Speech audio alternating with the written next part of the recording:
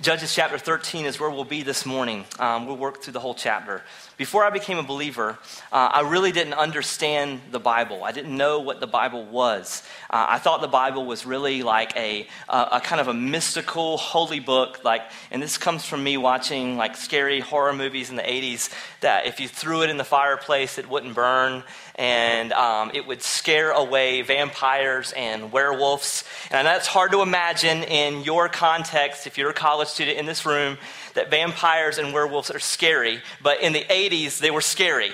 But in 2010 and 2014, teenagers want to date them for some reason. I don't understand it. But this was when werewolves were scary. And so I thought in order to scare off a werewolf or a vampire, you had to have a Bible or a cross and, onions or something like that. So I didn't understand, or garlic. And so I didn't understand what the Bible was. And I just thought this is like this mystical, like spells of God or something. I didn't understand it. And so, but later on, I became a believer.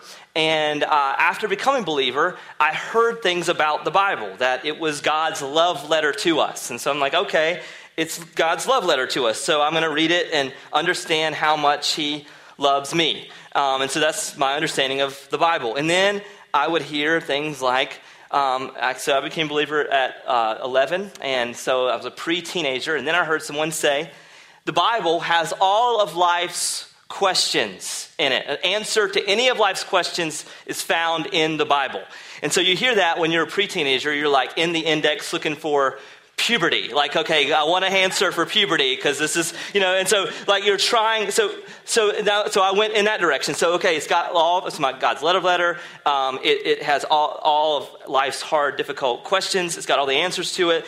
And then later on, people would say these like kind of one-liner lines about the Bible. Like it's your instruction manual. It's your survival guide. It's your road map to life. And maybe some of you had seen the analogy, the BIBLE, basic instructions before leaving Earth. And so, or it's his story. That's my favorite one. It's his story. And so I would, okay, so it's all of these things. But here's the problem. As you read the Bible, it's really not a roadmap to life. I mean, it's got maps in it, but it's not going to tell you every step of your life. It's not going to tell you who you marry. The Bible didn't tell me to marry Jessica. It has Jesse in it, but I'm pretty sure that's a guy. So it doesn't tell me Jessica. And it did tell me I need to marry a believer. So I married a believer, and her name happened to be Jessica. It didn't tell me how many children I should have, or it shouldn't tell me what to name it. And it doesn't say a ton about how to even raise them. It's like, look, don't spare the rod, and if you're dad and you got a boy, don't make him too mad. It's like, that's what we have with life. And so it becomes something that, if you're looking at it through I want to know all of life's hard questions, or I want to know what to do with my life next, or some of this kind of like self-help, like roadmap to life, survival guide book, it's really not going to serve you well if that's the only way you see the Bible or God's Word. Because I want to argue this morning that perhaps God's Word has something more in it that it wants to display to you. And I would say, really, the Bible is to display more than all of those things that I just said, which are some of them as good things, but the Bible's really a book that displays, listen, the character of God. And that is what's best for us, to know what God is like. And so when we read the Bible, we got to be looking for the character of God. And what we're going to see here in Judges 13 is really the beginning of a 4-part kind of mini-series in Judges on Samson, our final judge in the book of Judges. And we're going to see God's character in display here that is very, very beautiful and marvelous as Samson has this miraculous birth. And my hope and my goal this morning is that we would like you to leave here seeing the character of God on display like you've never seen it before. So Judges chapter 13, and we'll start in verse 1. It says this, "And the people of Israel again did what was evil in the sight of the Lord. So the Lord gave them into the hand of the Philistines for 40 years. Now let me kind of walk you through what's happened here. We ended last week with Judges 12. We worked through 11 and 12, and we talked about a specific judge named Jephthah. Jephthah was a leader that God raised up to really get Israel restored once again after the death of Gideon. And Gideon led them out of the Midianites, and then Jephthah led them into another place. And then after he dies, then you have 3 more judges that lead. And this is the end of Judges chapter 12. It's a guy named Ibzan, it's a guy named Elon, and a guy named Abdon. And these 3 led a total of 35 years. And then we're told that Jephthah led for 6 years. So that's 41 years total that Israel had consistency, meaning they did not worship these pagan gods. They didn't go back and worship Baal and Asheroth and some of these other false gods. That what would happen when they would give in to these false gods is that the nation that identified with that false god would actually begin to oppress the Israelites. And so here you have 41 years. They have not given themselves over to a false god because of leaders like Jephthah and the other 3 that I mentioned. Over these 41-year span, they didn't give in. But what happens? Once the last guy dies, Abdon, what happens is they go right back into their sin. This is why Judges 13 starts with the word and. Verse 1, and the people of Israel did what was evil in the sight of the Lord, because all of these people died. And once they die, they go right back into Israel goes right back into their cycle. They believe that whatever is right for me is what I should do. So if this feels good, this is what I'm going to do. If it feels good for me to worship this pagan god, I'm going to do it. If it feels good for me to disobey the commandments of the God of the Old Testament or the God of Scripture, I am going to do it. It's much like the culture that we live in today. It's very much however I feel at the moment is right for me, and this is what Israel looks like. They did what was right in their own eyes. And they only obeyed because the right judge was in place. And once this judge dies, they go right back to their wicked ways. And then the scripture tells us in verse 1 that they are now in the hands of the Philistines. The Lord handed them over to the Philistines out because of their disobedience. And the Philistines are one of Israel's most dreadful enemies. But look at what God does in verse 2. After they've been in the hand of the Philistines for 40 years, this is what happens. There was a certain man of Zorah in the tribe of the Danites, whose name was Manoah, and his wife was barren and had no children. So watch this redundancy here, all right? And the angel of the Lord appeared to the woman and said to her, behold, you are barren and have not borne children. Thank you, right? But you shall conceive and bear a son. Now, does this sound familiar? I mean, it kind of reminds us of stories we've already heard in the Bible. We've heard stories like Abraham and Sarah. They're barren, they're old, and the Bible says that they're so old they're as good as dead, which means they're really, really old, and they're going to have a child, and they're barren. So how does that work? Well, God says it's going to happen, and then it happens. They give birth to Isaac. And then you have Elizabeth and Zachariah, who's the parents of John the Baptizer. Same thing, barren, you're going to have a child. Then you have Mary, who wasn't barren, but she was a virgin, and she was told that you are going to have a child. So it's very much like some of these stories that we've already heard. But notice what it says in verses 2 and 3, specifically verse 3, the very beginning. It says, the angel of the Lord appeared to the woman. And this is Manoah, and this would be the father of Samson, and it says to his wife. It doesn't say her name, it just says to his wife. And it says, the angel of the Lord appeared. Now, what we talked about in the last several weeks, when we covered back in Judges 6, we saw the angel of the Lord appear and show up and give Gideon a message. And the angel of the Lord was this messenger from God. Now, there's a distinction that I want to point you to that's different in this story than with like Mary and Elizabeth. Because when Mary and Elizabeth in the New Testament, in the Gospels, were told that they were going to have a son, it doesn't say the angel of the Lord. It actually says an angel of the Lord. So there's a distinction there already. And what we've seen, even with Gideon, we said that the angel of the Lord showing up in the Old Testament, and it shows up the same thing. The angel of the Lord shows up with Abraham and Sarah. What we said back in Judges 6, when the angel of the Lord approached Gideon, the angel of the Lord approached Gideon, we said that was likely Jesus Christ himself showing up really as a cameo in the Old Testament to be a messenger of God. And this is what happens likely here. And there's more evidence of that we're going to see even later. But the angel of the Lord, and we would say it's probably Jesus Christ, shows up to this woman and says, "You're barren." And in that case, if a woman was barren in that culture, it was like she was cursed by God. Many women at that point read the Old Testament prophecies. These Jewish women would read the Old Testament prophecies, and they would have known that good things are going to come through the birth of a child. And they thought that if I was barren and I couldn't have a child, then certainly God is against me. And even in that culture, people would frown upon a woman who was barren. And it's sad that that's the reality, but that's what we're facing with this couple. But you have Manoah and his wife, and the angel of the Lord comes to this woman and says, "You're going to give birth to a child." And not only that, there's very specific instructions on what she is to do with this child.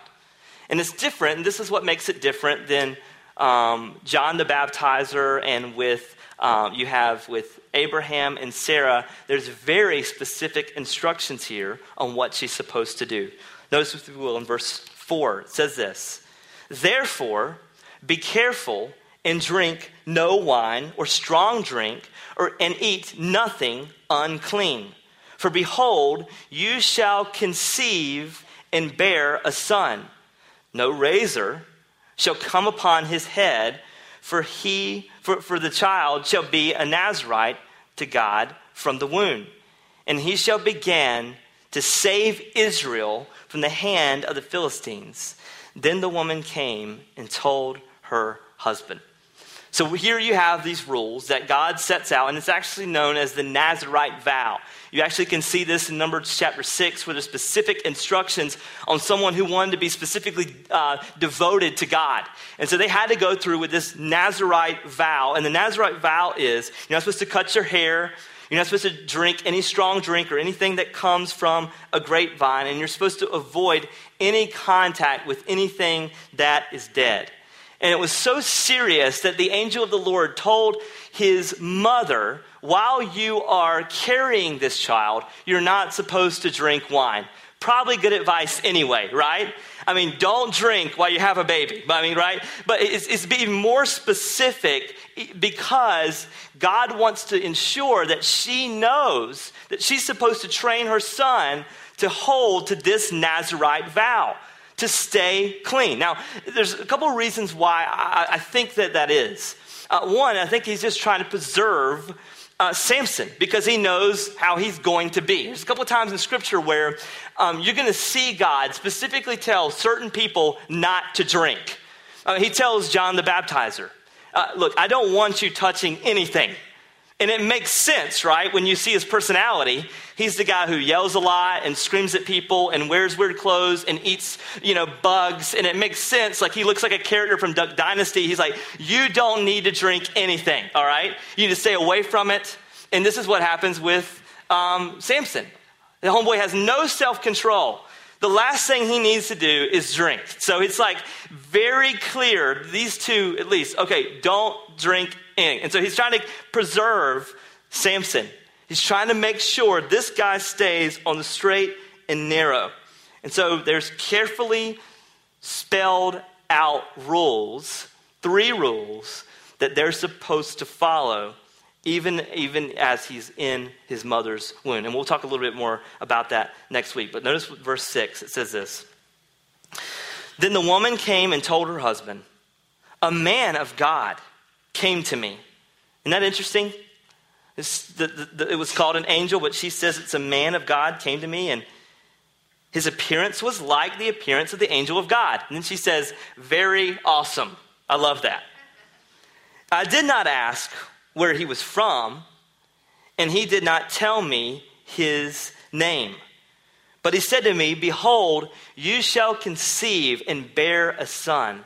So then drink no wine or strong drink, and eat nothing unclean.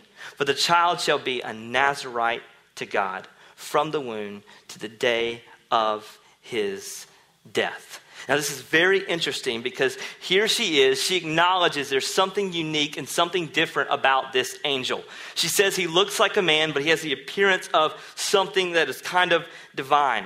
And then you have then there's dialogue between her and her husband about this issue. Notice what Manoah says. Then Manoah prayed to the Lord and said, "O Lord, please let the man of God whom you sent come again and teach us what we are to do with the child who will be born." So what does he want? He wants more rules. God, I know we've got 3, but tell me a little bit more rules and regulations on what we're supposed to do now with this child. And this is what happens.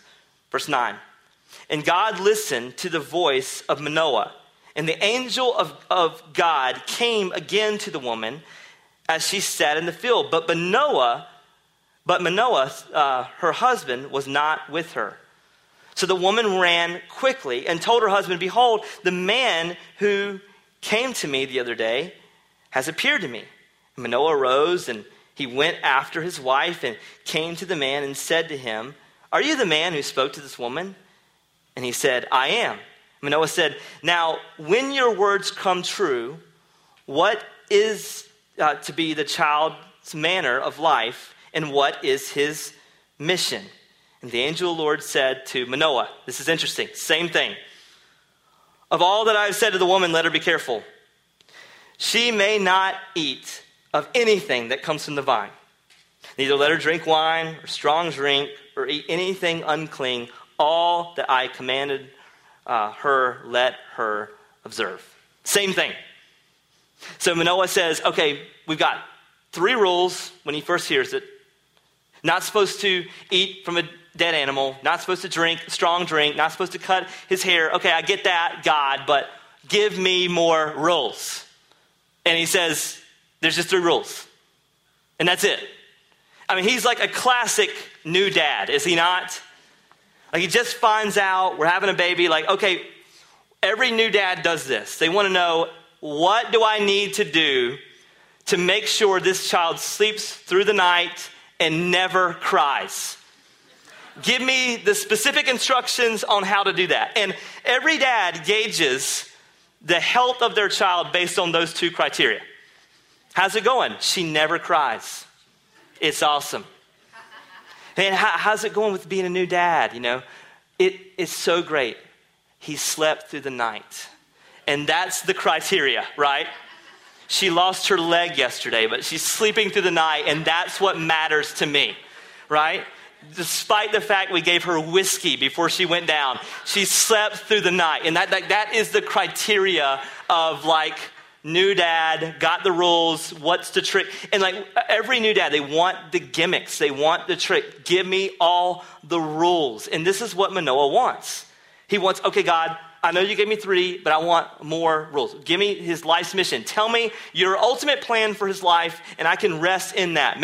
Tell me when he's going to get married and how many kids. He wants to know all of the details, and God doesn't give it to him. And he's a lot like us, is he not?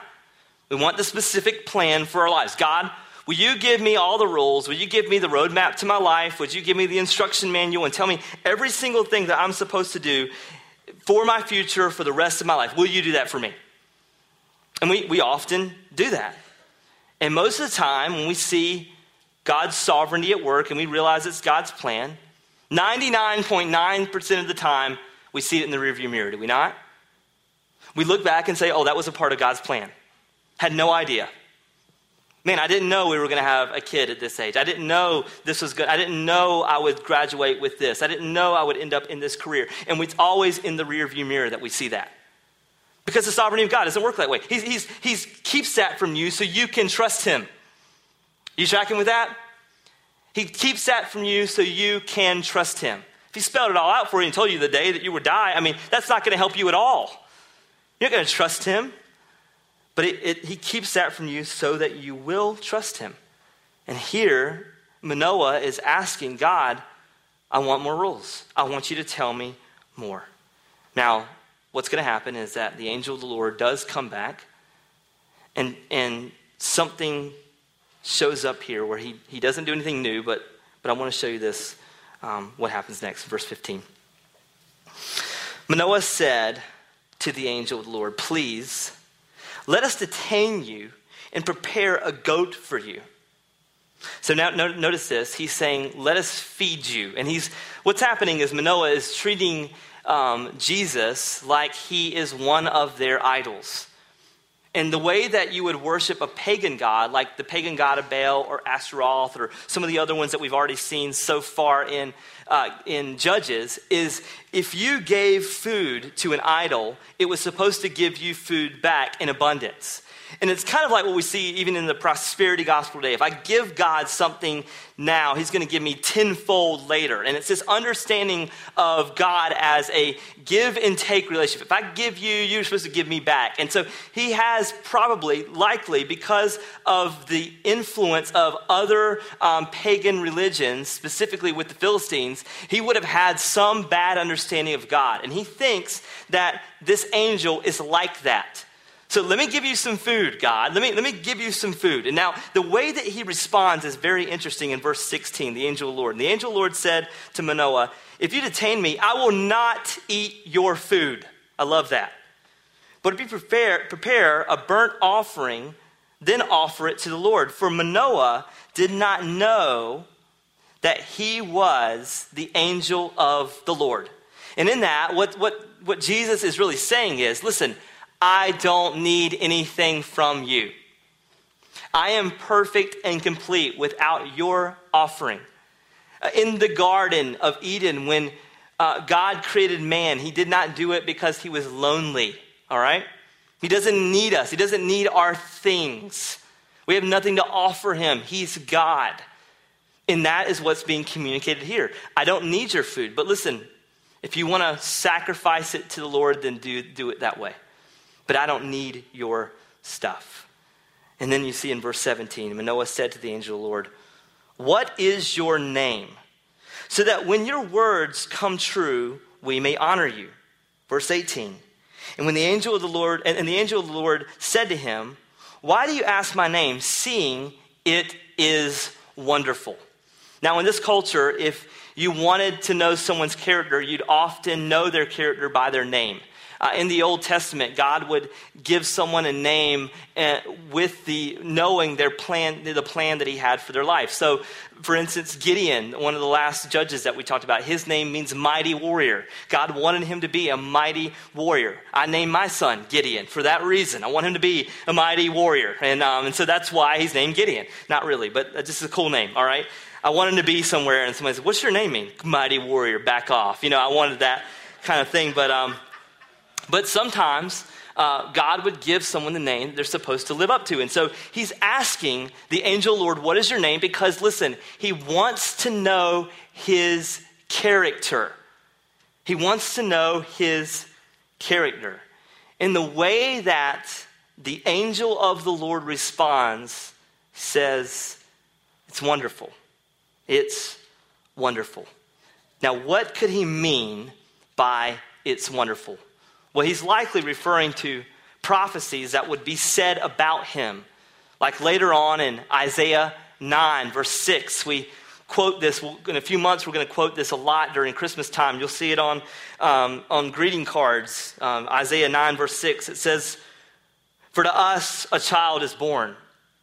To us a son is given, and the government shall be upon his shoulder, and his name shall be called what? Wonderful. Y'all didn't sound wonderful. His name should be called what? Wonderful, good, Counselor, Mighty God, Everlasting Father, Prince of Peace. And this phrase here, this name that he's supposed to be called, Wonderful, it only belongs to Christ. It only belongs to Christ. So the angel of the Lord, when asked, what's your name? He says, it's Wonderful. And what he's talking about is likely he's talking about this prophecy that would be given about Jesus, that his name would be Wonderful.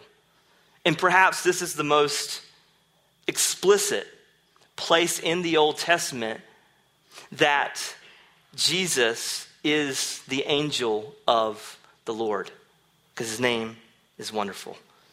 So all of these things are happening, and they're realizing Christ is standing right in front of us.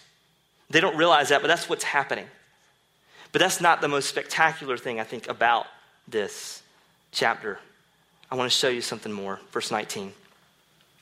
So Manoah took the young goat with the grain offering and offered it on the rock of the Lord to the one who works wonders. And Manoah and his wife were watching. And when the flame went up toward heaven from the altar, the angel of the Lord, listen to this, went up in the flame of the altar. Now Manoah and his wife were watching, and they fell on their faces to the ground. The angel of the Lord appeared no more to Manoah and his wife. Then Manoah knew that he was the angel of the Lord. And listen to this. And Manoah said to his wife, we shall surely die, for we have seen God. So here's what happens. Manoah wants more from God. I want more rules from God. I want more instructions as to what to do with this child. I know you've given me 3, but can you give me 10 more? Can you give me more instructions on what his life's going to be like? What's the plan you have? And he doesn't do it. But what does God do? He displays his power and authority over nature and creation. He displays who he is. And from that, they fall on their faces. And then the response is very interesting in verse 22. He says, he's going to kill us. We've seen God. He is going to kill us. And being a Jew, he would have known that this is true about God. You think about when Moses was on Mount Sinai in Exodus 33, Moses asked God, can I see your face? Let me see your face. And then this is how God responds. Exodus 33, verse 20. You cannot see my face, for man shall not see me and live.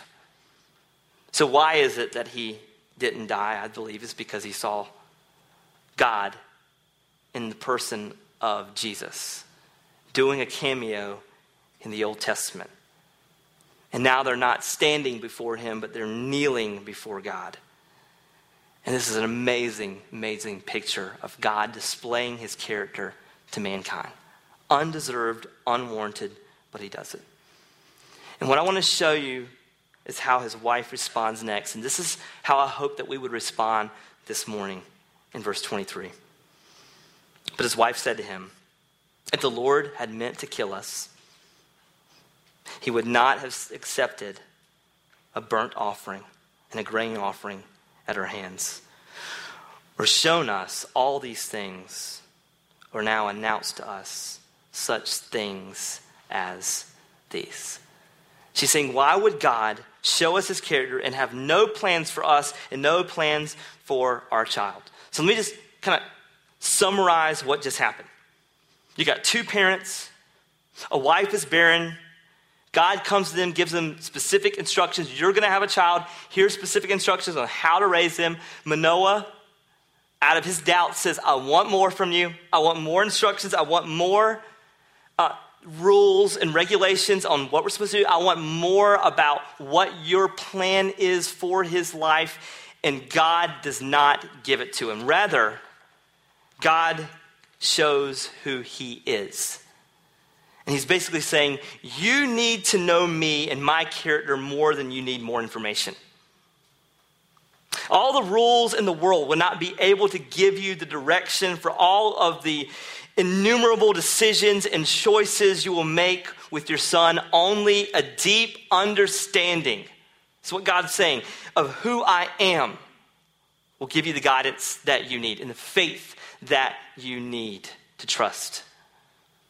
And God's message to them is really God's message to us this morning. We often think we need more rules, but we actually need to know God more. And he gives us something more than a guidebook. He gives us himself. And that's the greatest gift of all.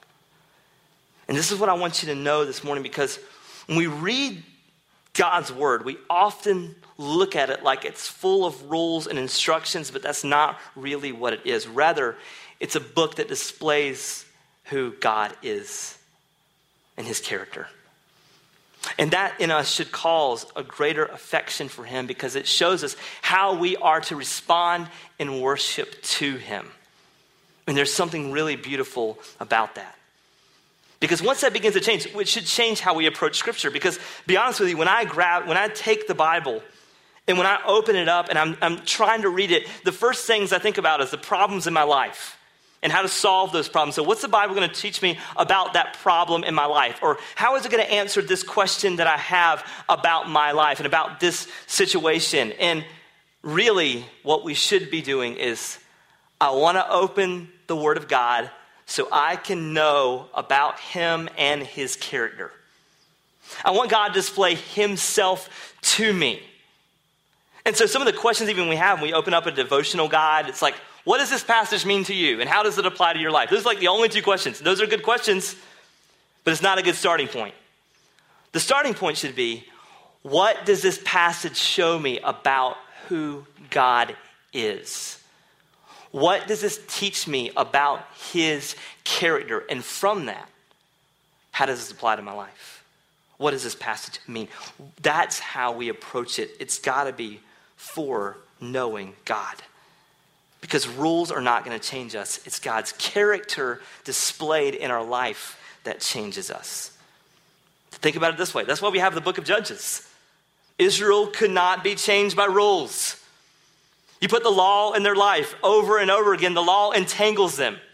The law actually causes them to sin more because of their unbelieving hearts. But what do we have as believers? We have the gospel. What's the gospel? It's God displaying himself through the person and work of Jesus Christ.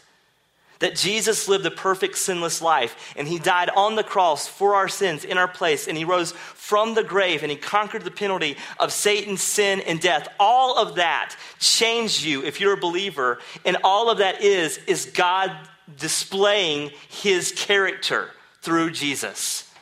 It's the character of God that changes us. If you think about the book of Galatians, one of my favorite books of the Bible, you have Paul, and he's arguing the Judaizers. The Judaizers believed that you could become a Christian, but you needed more rules in your life. And he says, no. It's not about rules. It's about the new heart. It's about having your life transformed by the gospel. And so he argues in chapter 5 of Galatians, he shows this dichotomy between a non-believing heart and a believing heart. And he's saying, this is why rules don't matter, guys. This is why you can't import the law into your relationship with God, because it's not about rules, it's about a new heart. It's about you being transformed by seeing the character of God displayed in your life. So let me just show you Galatians 5.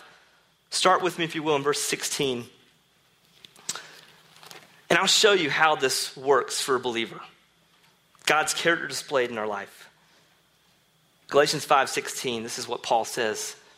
But I walk by the Spirit. But I say walk by the Spirit, and you will not gratify the desires of the flesh. For the desires of the flesh are against the Spirit. The desires of the Spirit are against the flesh, for these are opposed to each other, to keep you from doing what you do. If you are led by the Spirit, you are not under the law. You're not under a set of rules. Now the works of the flesh are evident: sexual immorality, impurity, sensuality, idolatry, sorcery, enmity, strife, jealousy, fits of anger, rivalries, dissensions, divisions, envy, drunkenness, orgies, and these things I warn you, as I warned you before, that those who do these things will not inherit the kingdom of God. But, listen to this. This is for believers. The fruit of the Spirit.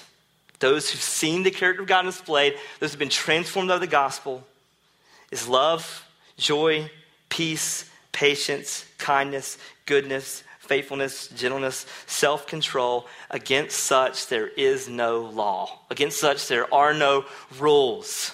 It's not the rules that change you. It's the Spirit of God in your life, right?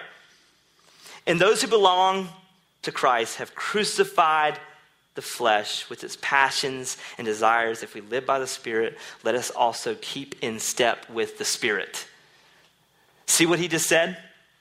It's not the rules that change me. It's the gospel. I'm not obeying a set of rules. I have the fruit of the Spirit. I have a new heart that's been transformed by the gospel. And because I have a new heart, I want to trust him and I want to obey him. It's a whole change of the will. You see that? It's a whole change of the will. And it's all because God displays his character, not his rules.